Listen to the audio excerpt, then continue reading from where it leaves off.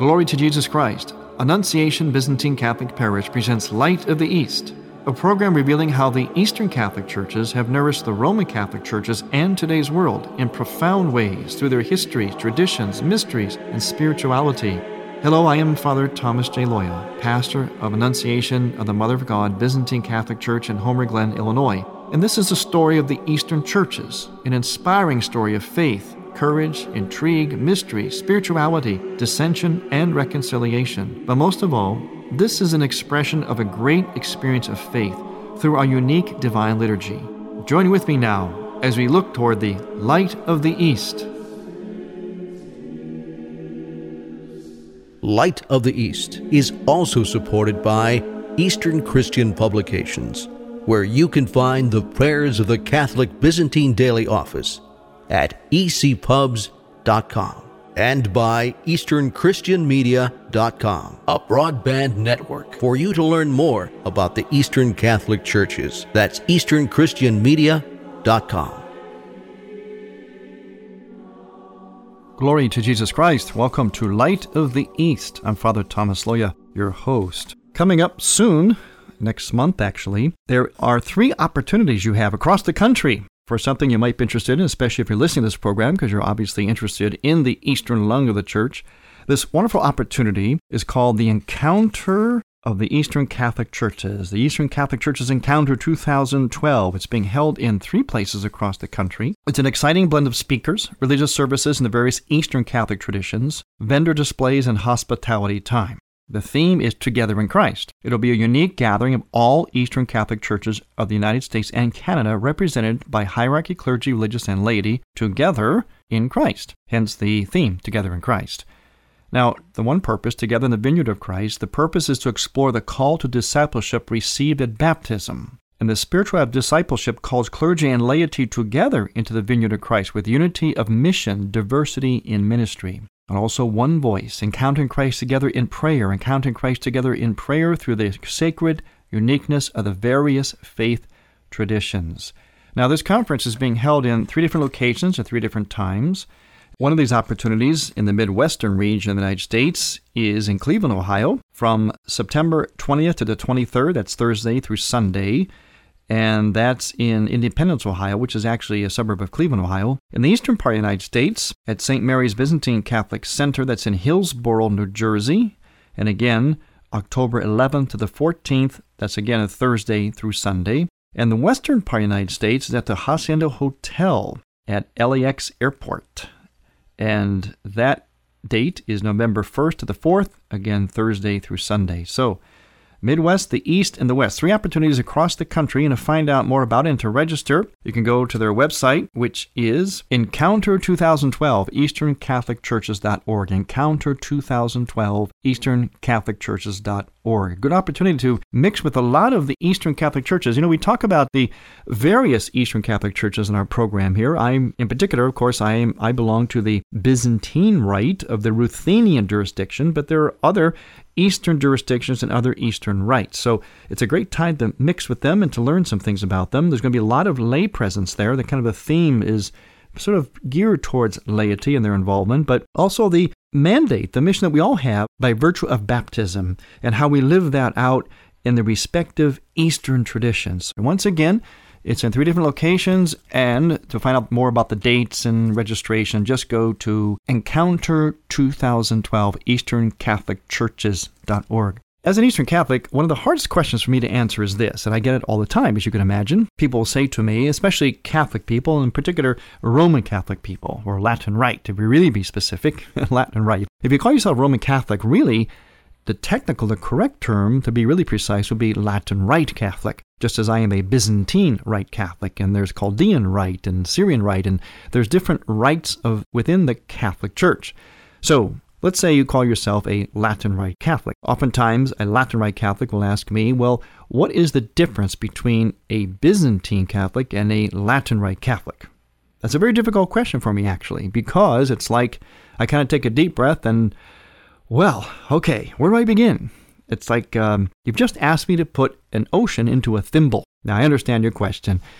And it is actually a very, very involved one. And I try to answer simply And so I'm going to try to do that a little bit here on our program today, Light of the East, to answer some of these questions that I get very, very often, and maybe are questions in your mind. I'm going to try to make it simple. They are simple questions and direct questions, but they actually have very deep and broad answers. Actually, that's why they're difficult to answer sometimes.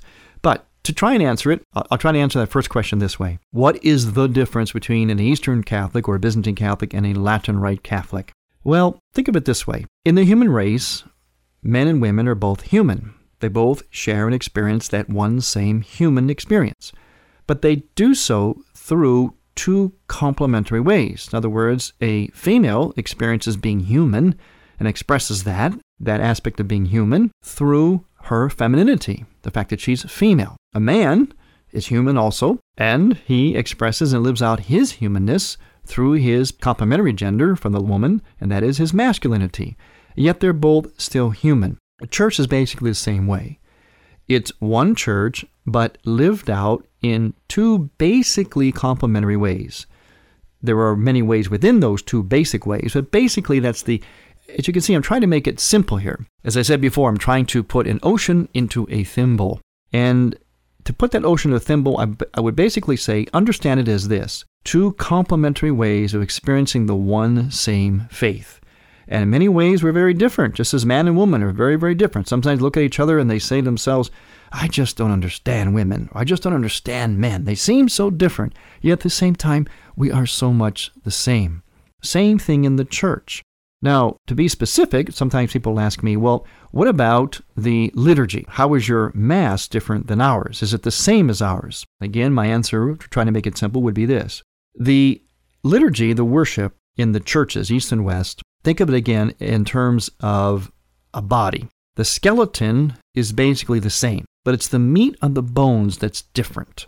For instance, in the Byzantine liturgy and Eastern liturgies, just like in the Latin liturgies, the liturgies of the Western lung of the church, you do have basic aspects of the Mass. If we're talking about the Mass or the liturgy, the Eucharist, you have basically a beginning, kind of an introductory part. You have litanies.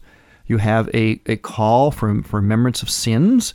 You have readings. You have a homily. You have basically liturgy of the Word and the liturgy of the Eucharist. You have the Eucharistic prayer, which in the Eastern Church we call the anaphora. But it's how those things are done that are different. But remember, the skeleton is still the same. It's still basically worship as the church has known it for centuries, where people gather, they sing praises, they ask for forgiveness, they have litanies, they present their petitions before the Lord, they hear the Word of God, they hear commentary on the Word of God, they have the liturgy of the Eucharist then, the consecration and the reception of the body and blood of Jesus Christ. And it could be in different forms. In the West, customarily, they use the unleavened bread. In many Eastern churches, such as mine, they use a leavened bread. So again, different ways of arriving at the same thing. So the liturgy in the Eastern churches, if you want to get into some specifics of how it's different, it tends to be what you might call solemn, or some people call it traditional. But I guess those are okay terms, but it is what it is. It's been that way for centuries. So it's not necessarily traditional per se or necessarily solemn. It's very, very much an expression of two things. A transcendent God, which of course makes the liturgy very, very solemn, very hieratic, very transcendent, very mystical. At the same time, a God who has come to earth and manifested himself, incarnated himself. So it's actually very incarnational, which is why in the Eastern churches we use our five senses. We engage ourselves in the liturgy so much. It is that way in the West.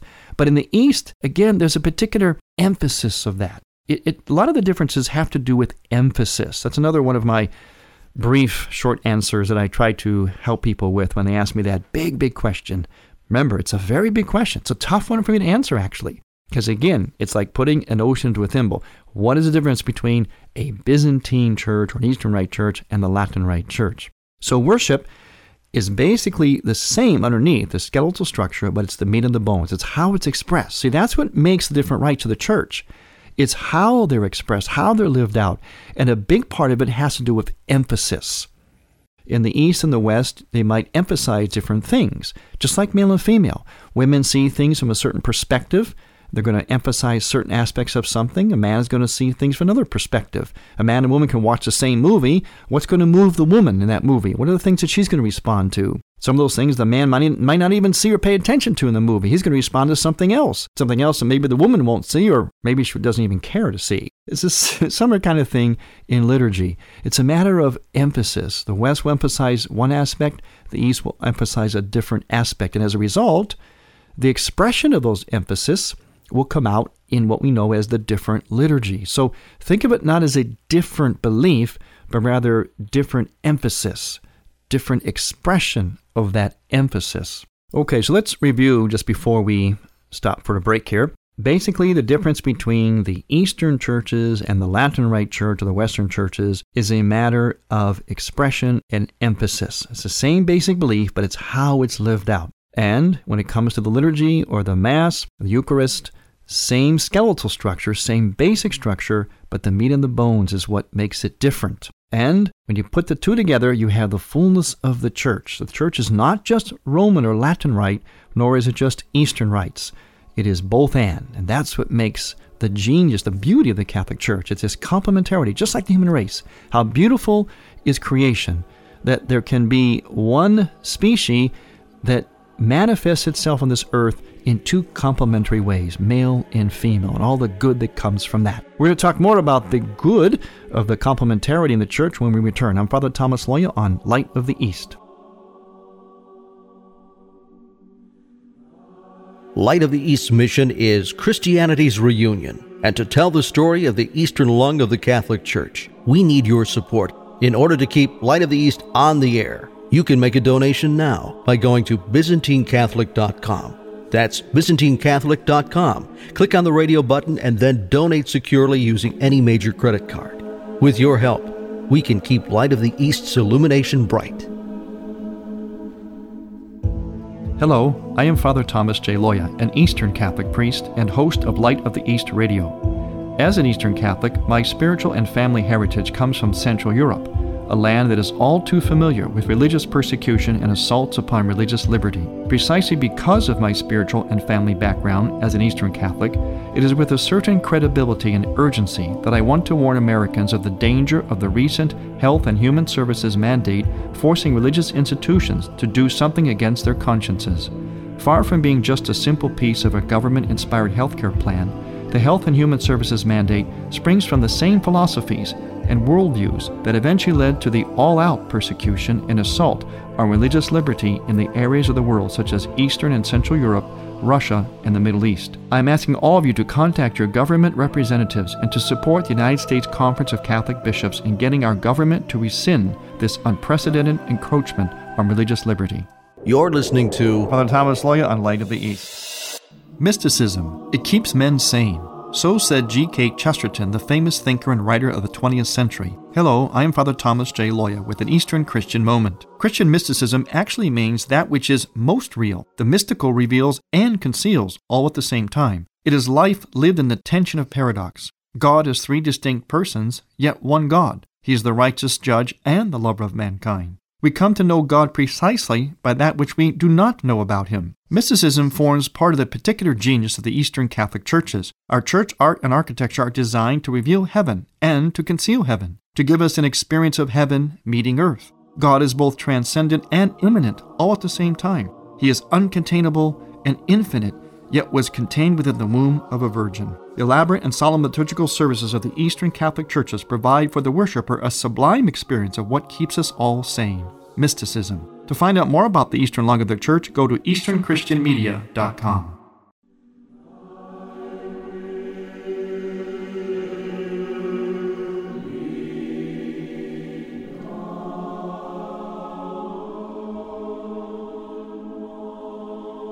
Welcome back to Light of the East. I'm Father Thomas Loya here, your host, and I am trying to put an ocean into a thimble. I'm trying to answer a question that is so often asked of me, especially by people who are Latin Rite Catholics or more familiar with the Latin Rite of the Catholic Church. Most people identify Catholic with Roman or Latin Rite, and somewhat understandable because that is by far the largest of the rites, certainly in the Western world. It's very much the predominant rite and expression. And not that much is heard of the Eastern churches. And we are much, much smaller and more spread out, especially in the Western world, but no less significant. You see, whether small or large, all of the rites of the church, and it's another great genius of the church, all the rites of the church hold equal dignity.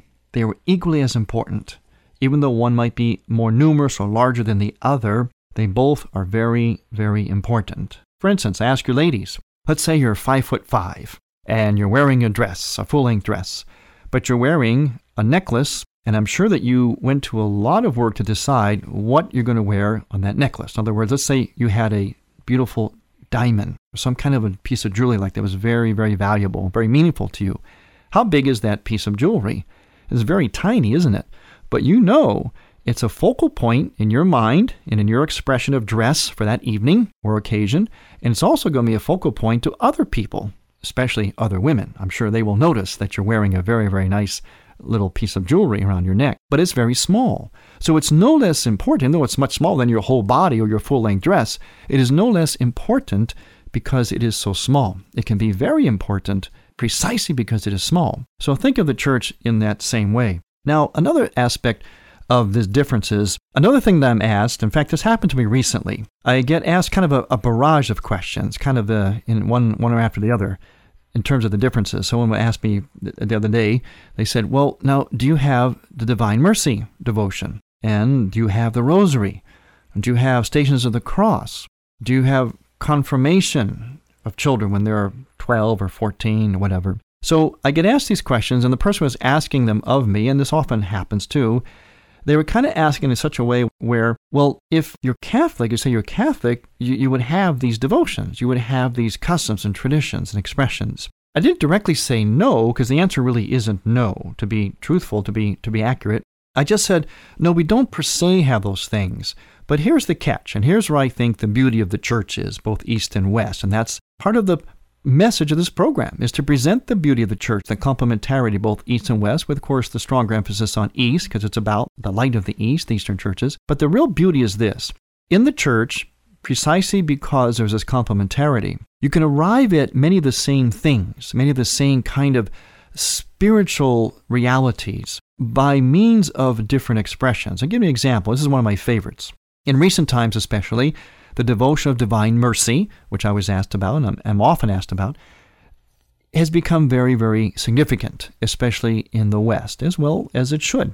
Now, the Divine Mercy event, the observance of that, occurs on the same Sunday that in the Byzantine calendar we celebrate St. Thomas, the Apostle Thomas. They call it Thomas Sunday.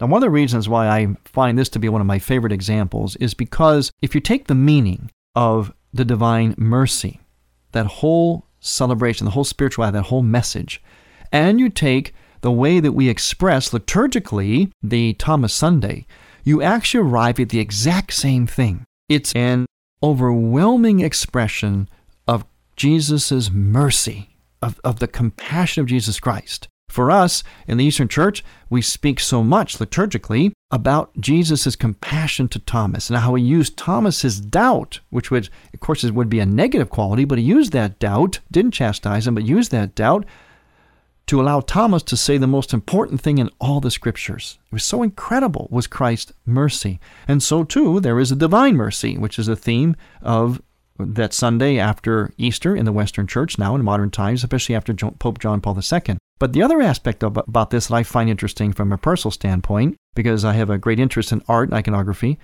is the imagery for both of these respective feasts, which arrive on the same Sunday in the Church, East and West. In the Divine Mercy icon, we see Christ with his arm upraised, motioning, pointing to his heart, to his side. And emanating from that, of course, are the rays of light, as though coming from his heart. Well, in the East, the icon for Thomas Sunday, shows Christ once again raising his right arm and gesturing to his side, near his heart, with his left hand. And emanating from there, actually, is the image of the wounds of Christ that he's telling Thomas to put his hands into. And as an artist, I can't help being struck by the similarity, even of the iconography, how in East and West, perhaps I suppose by God's design, by God's providence, he wanted the whole church, East and West, in their own respective ways, to celebrate, to acknowledge his divine, infinite mercy on the Sunday after the resurrection. To me, it's very clear because he's given the West this vision through Sister Faustina and what has now become a tremendous devotion in the West. And he's always had it. We've always had it in the East for a long, long time on this Sunday of St. Thomas. So that's an example of how if I say we don't have a particular thing in our church, it doesn't mean the East is going without that particular message. Sometimes it's a matter of we don't have that particular custom at all, but most of the time it has to do with we do have the basic message, but in a different form. Another example would be the Rosary. People ask me, do you have the Rosary? Is that a custom of the Byzantine Church? The Rosary is a popular personal devotion in the Byzantine Church, but it per se is not germane to the Byzantine liturgical life. In other words, it's not technically one of those devotions or prayers, services that we have in our official prayer books of the Eastern Church. In other words, the book of prayers, all the prayers that we say officially in our church, the Rosary is not in them officially as a prayer. It doesn't mean that it's not popular personally. And also, once again, here we get an example of arriving at the same place but coming at it from different ways. In the Eastern Church, we have what we call, or sometimes refer to as our Eastern Rosary, which is actually, and there's a certain element of repetition to it, just like in the Rosary. It's actually called the Akathist hymn. It's a hymn to the Mother of God, a very poetic hymn, which makes all kinds of references to the Virgin Mary that we see in the Old Testament, all the Old Testament types like the burning bush and the tabernacle, the Ark of the Covenant. All these are very poetically woven into a praise of the Virgin Mary. And after each stanza that refers to these scriptural references, we sing the words, "Hail, O bride and maiden ever pure." And we kind of call that our Byzantine Rosary. So what are we doing? We're praying a prayer, just like the Rosary, in which we meditate upon the mystery of the Virgin Mary as she is connected with Jesus Christ. This is just what the Rosary does too. It connects us with the mystery of Jesus Christ through praying through a prayer to the Virgin Mary. That's really what the Rosary is. The Rosary is about a meditation on the mysteries of the life of Christ. Yes, there are events in the life of Mary, but the Virgin Mary, anything you say about the Virgin Mary in the church, you're saying about Jesus Christ. In other words, you cannot really separate them out. And so this happens in the Rosary, but it also happens in the liturgical services of the Eastern Church. So once again, we arrive at the same place. We arrive at a place of this great devotion to the Mother of God, as she is the God-bearer, as she reveals Christ. In other words, we ultimately arrive at Christ through her, whether it's through the poetry and repetition of the Rosary, or the poetry and repetition of the service, such as the Akathist service in the Eastern churches, in particular the Byzantine Catholic Church. Now, there's one more question we'll work with today, and that's one of the most commonly asked questions, and that is, why do you Byzantines do the sign of the cross backwards? In other words, what we do is we start from our forehead, go to our heart, our chest, and then to our right shoulder, and then back over to our left shoulder. Not only is that different than what Latin Rite people are accustomed to, since they go to the left shoulder first, but also we hold our hands differently. We hold our hands in such a fashion so as to put the first three fingers together. In other words, the thumb and the first two fingers. We put them together, and then we tuck the last two fingers, the ring finger and the pinky finger, we kind of tuck them back into the palm. The three fingers symbolize the Trinity, and the two fingers symbolize the two natures of Christ, that he is God and man. We go to the right. Well, actually, so did our Latin Rite brothers and sisters as well. We all went to the right long time ago at the beginning. Over time, the Latin Rite then began to go to the left. And there's different theories on that, but nobody knows really exactly why this change occurred. One of those theories has to do with the way that the priest turned from the altar, and then the people followed his hand as he gave the blessing. But when the priest blesses people, he blesses it backwards to himself. And some scholars think that the people just started following his hand from his side, and so they end up going to the left. Again, it's a theory. We don't really know why. But the main thing is, as always, East and West arrive at the same place. They may do it differently, but that's the beauty of the church, the complementarity of the church, and that's what our program is about here, and I want to thank you for listening. I'm Father Thomas Loya on Light of the East. Light of the East's mission is Christianity's reunion, and to tell the story of the Eastern lung of the Catholic Church, we need your support in order to keep Light of the East on the air. You can make a donation now by going to ByzantineCatholic.com. That's ByzantineCatholic.com. Click on the radio button and then donate securely using any major credit card. With your help, we can keep Light of the East's illumination bright.